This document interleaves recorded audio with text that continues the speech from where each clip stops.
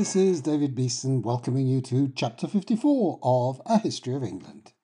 This is where we take a first look at how success doesn't always succeed in English history, and at a recurring event which is when the cost-cutters take charge. Now, sometimes things can be done on the cheap, even empire building. We've already seen an instance of this in the behaviour of the East India Company towards India. As its power and influence grew, the company found itself increasingly swamped with money, both from tribute paid by local rulers it had subdued or made into allies, or simply from taxation. At the end of the 7 Years' War, for instance, the Mughal emperor himself had awarded Robert Clive the Diwani for Bengal, giving the company responsibility for financial administration and, above all, the right to collect taxes. Sadly for the Bengalis, the distinction between tax and loot wasn't always clear to the East India Company. It had similar authority into other major regions of India. Granting so much authority to the East India Company was a measure of the continued decline of the Mughal emperor's powers, but also an indication of the huge growth of the company's might. It could now dictate terms to those who had once ruled over much of India and now had to bow to its will. Above all, this new status put the company in an enviable position, at least for imperialists. It collected the revenue it needed to keep the Indian people subjected from the subjected people themselves. It milked the country for money and then used some of that money to bribe local so-called rulers and reduce them to puppets, and some of the money to pay for armed forces, many manned by Indian soldiers, though under British officers, to ensure that it could always impose its will by force if push came to shove. Getting people to pay for their own oppression is a smart and cheap way of extending your imperial power. Nice if you can get away with it. Unfortunately, only the East India Company had pulled off that ingenious trick. And as we now well know, the East India Company wasn't the British state. The British state itself had taken a different approach to winning an empire. It had followed the aggressive and expansionist line of William Pitt the Elder. He, you'll remember, was Prime Minister in all but name from early in the 7 Years' War. He'd led the country through a string of victories, but he'd done it by spending money like the stuff was going out of fashion.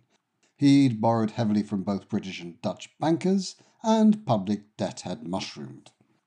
Estimates vary, but it looks as though British national debt stood at some £74.6 million at the start of the war, but reached £132.6 million by the end.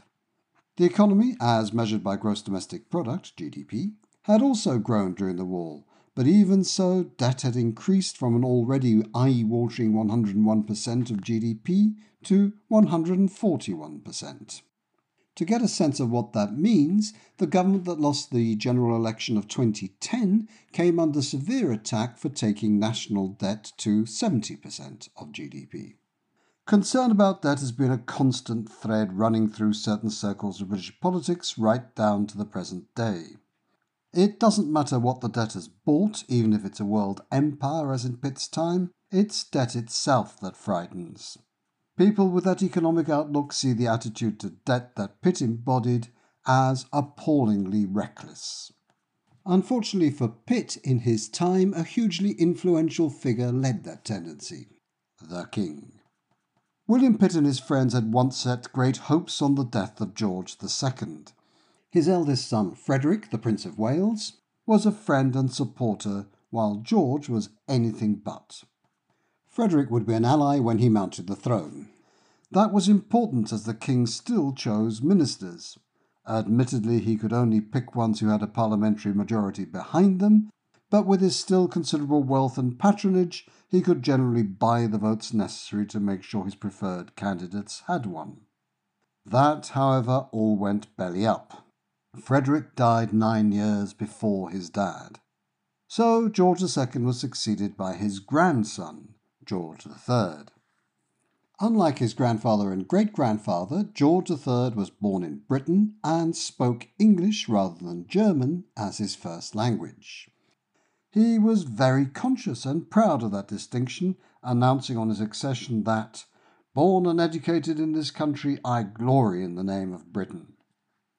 Things still didn't look too bad for Pitt.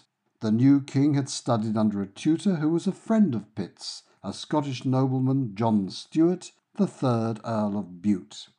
He became a firm favourite of the future kings. It was pretty much a betting certainty that Bute would fly high politically just as soon as his disciple mounted the throne. The former student of a friend of his, that could still be helpful to Pitt. Sadly, that's not how things worked out. Bute, once his disciple was on the throne, showed himself to be far less of a friend than Pitt fondly believed. Nor was the king a fan.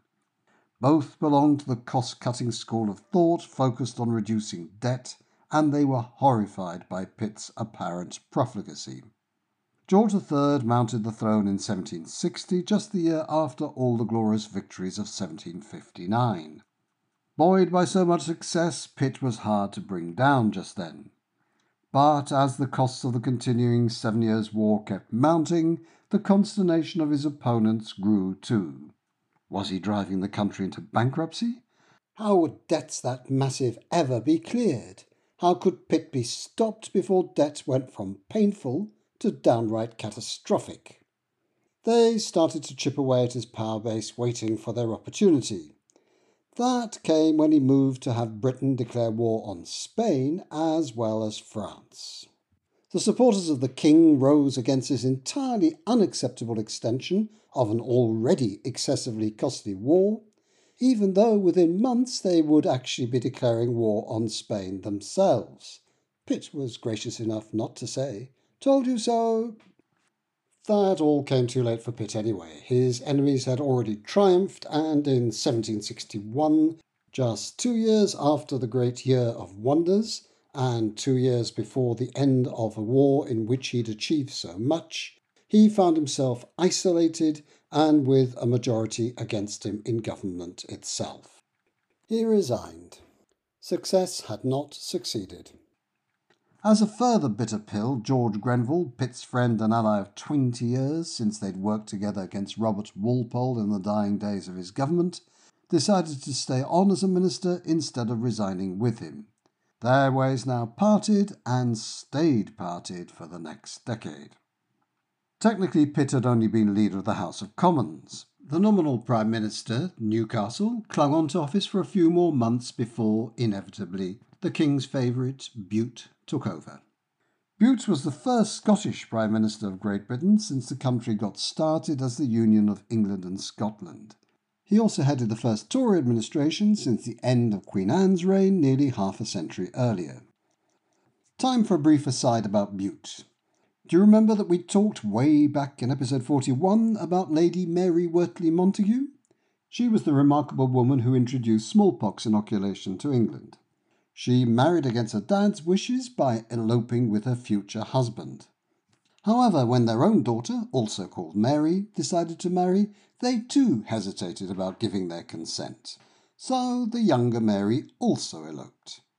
It's funny how children who rebel so often become authoritarian parents themselves. Who was the husband the younger Mary eloped with? Why, none other than this same Bute. It seems he wasn't grand enough for the parents, perhaps because he belonged to the Scots aristocracy, not nearly noble enough for many in England. Mary Wortley Montagu lived long enough to see him become Prime Minister, but I don't know whether that made her revise her opinion of him. So much for his private life. As for his public service, here he was in the highest office of the land, unless you count the monarchy itself, and powerful though the king still was, he was steadily losing authority.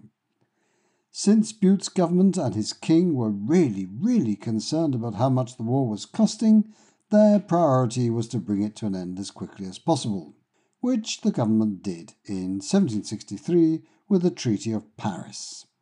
That gave back territories to France like the islands of Guadeloupe and Martinique, the latter of which had resisted a British invasion in the 1759 Year of Wonders, but still fell in 1762, along with fishing rights off the Canadian coasts. Pitt was disgusted. Why win so many battles if you're going to give back gains like that? To be fair, but I suspect Pitt had no wish to be fair, there were plenty of gains that Britain hung on to. Next, Bute and the King felt they had to get the public finances back under control. They agreed they had to get military expenditure down to pre-war levels as quickly as possible. Then debt had to start being paid off. There was, however, one area where government had to be careful about scaling down military commitment. The North American colonies, as we've seen, were the most precious possession of the empire at that time. The British government felt they still needed active defence against the French and Spanish. Now, here's where the East India Company's wonderful arrangements were so enviable to the British government, and so unattainable. Indians paid for the East India Company's control over them. There was no way the same trick could be pulled off in North America. There was no equivalent of the Mughal emperor who could be defeated by military force on the battlefield and corrupt backhanders off it, leading to Bute's government being granted the right to exact taxation from the colonists, as the East India Company did from those parts of the Indian population who lived under its control. In any case, the colonists in North America weren't foreigners. They were fellow Englishmen, with a few Scots, Irish and Welsh thrown in. That meant that they enjoyed the same rights as Englishmen back in the home country. They shared their history and culture, including the bitter resistance to Stuart taxation that had led to the civil wars. And race played a significant role too. England didn't feel as easy about simply trampling over Englishmen as it would if they were Indians. Loot was a word, as we saw, that entered the English language from India. Englishmen in the East India Company had no qualms about applying that practice against Indians. But for the British Empire, on the other hand, it proved difficult simply to loot its compatriots in America. Something different was needed because some solution had to be found. The British government was sure that there ought to be some equity in the way the costs of defence were shared. Not just the costs of ongoing protection, but also the costs of the war just finished. After all, the American colonists had gained massively from that war. It wasn't just Wolfe's victory at Quebec, but Montreal had fallen too a little later, securing Canada. And, further south, the French position had also been broken. Do you remember how George Washington, Edward Braddock, or the Earl of Loudon had been crushed in their attempts to seize the French Fort Duquesne at the forks of the Ohio? Well, now it too had fallen. As a mark of respect to the statesman who'd made the endlessly delayed victory finally possible, the place was renamed. William Pitt the Elder has his monument in the United States. It's the city of Pittsburgh. Having gained so much from the war, it seemed only fair that the North American colonists should contribute to paying down the debts incurred to wage it. Englishmen everywhere were going to have to come up with some more tax. It didn't matter whether they were Englishmen in Britain or in the colonies. They'd all have to swallow the pill and reach into their pockets. That was a decision that sounded reasonable and fair. The colonists, however, disagreed, and that disagreement would have historic consequences. But before we get into all that, let's have a little digression next time to discover how helpful it could be to the world's leading sea power for its sailors to know where they were at sea. Thanks for listening.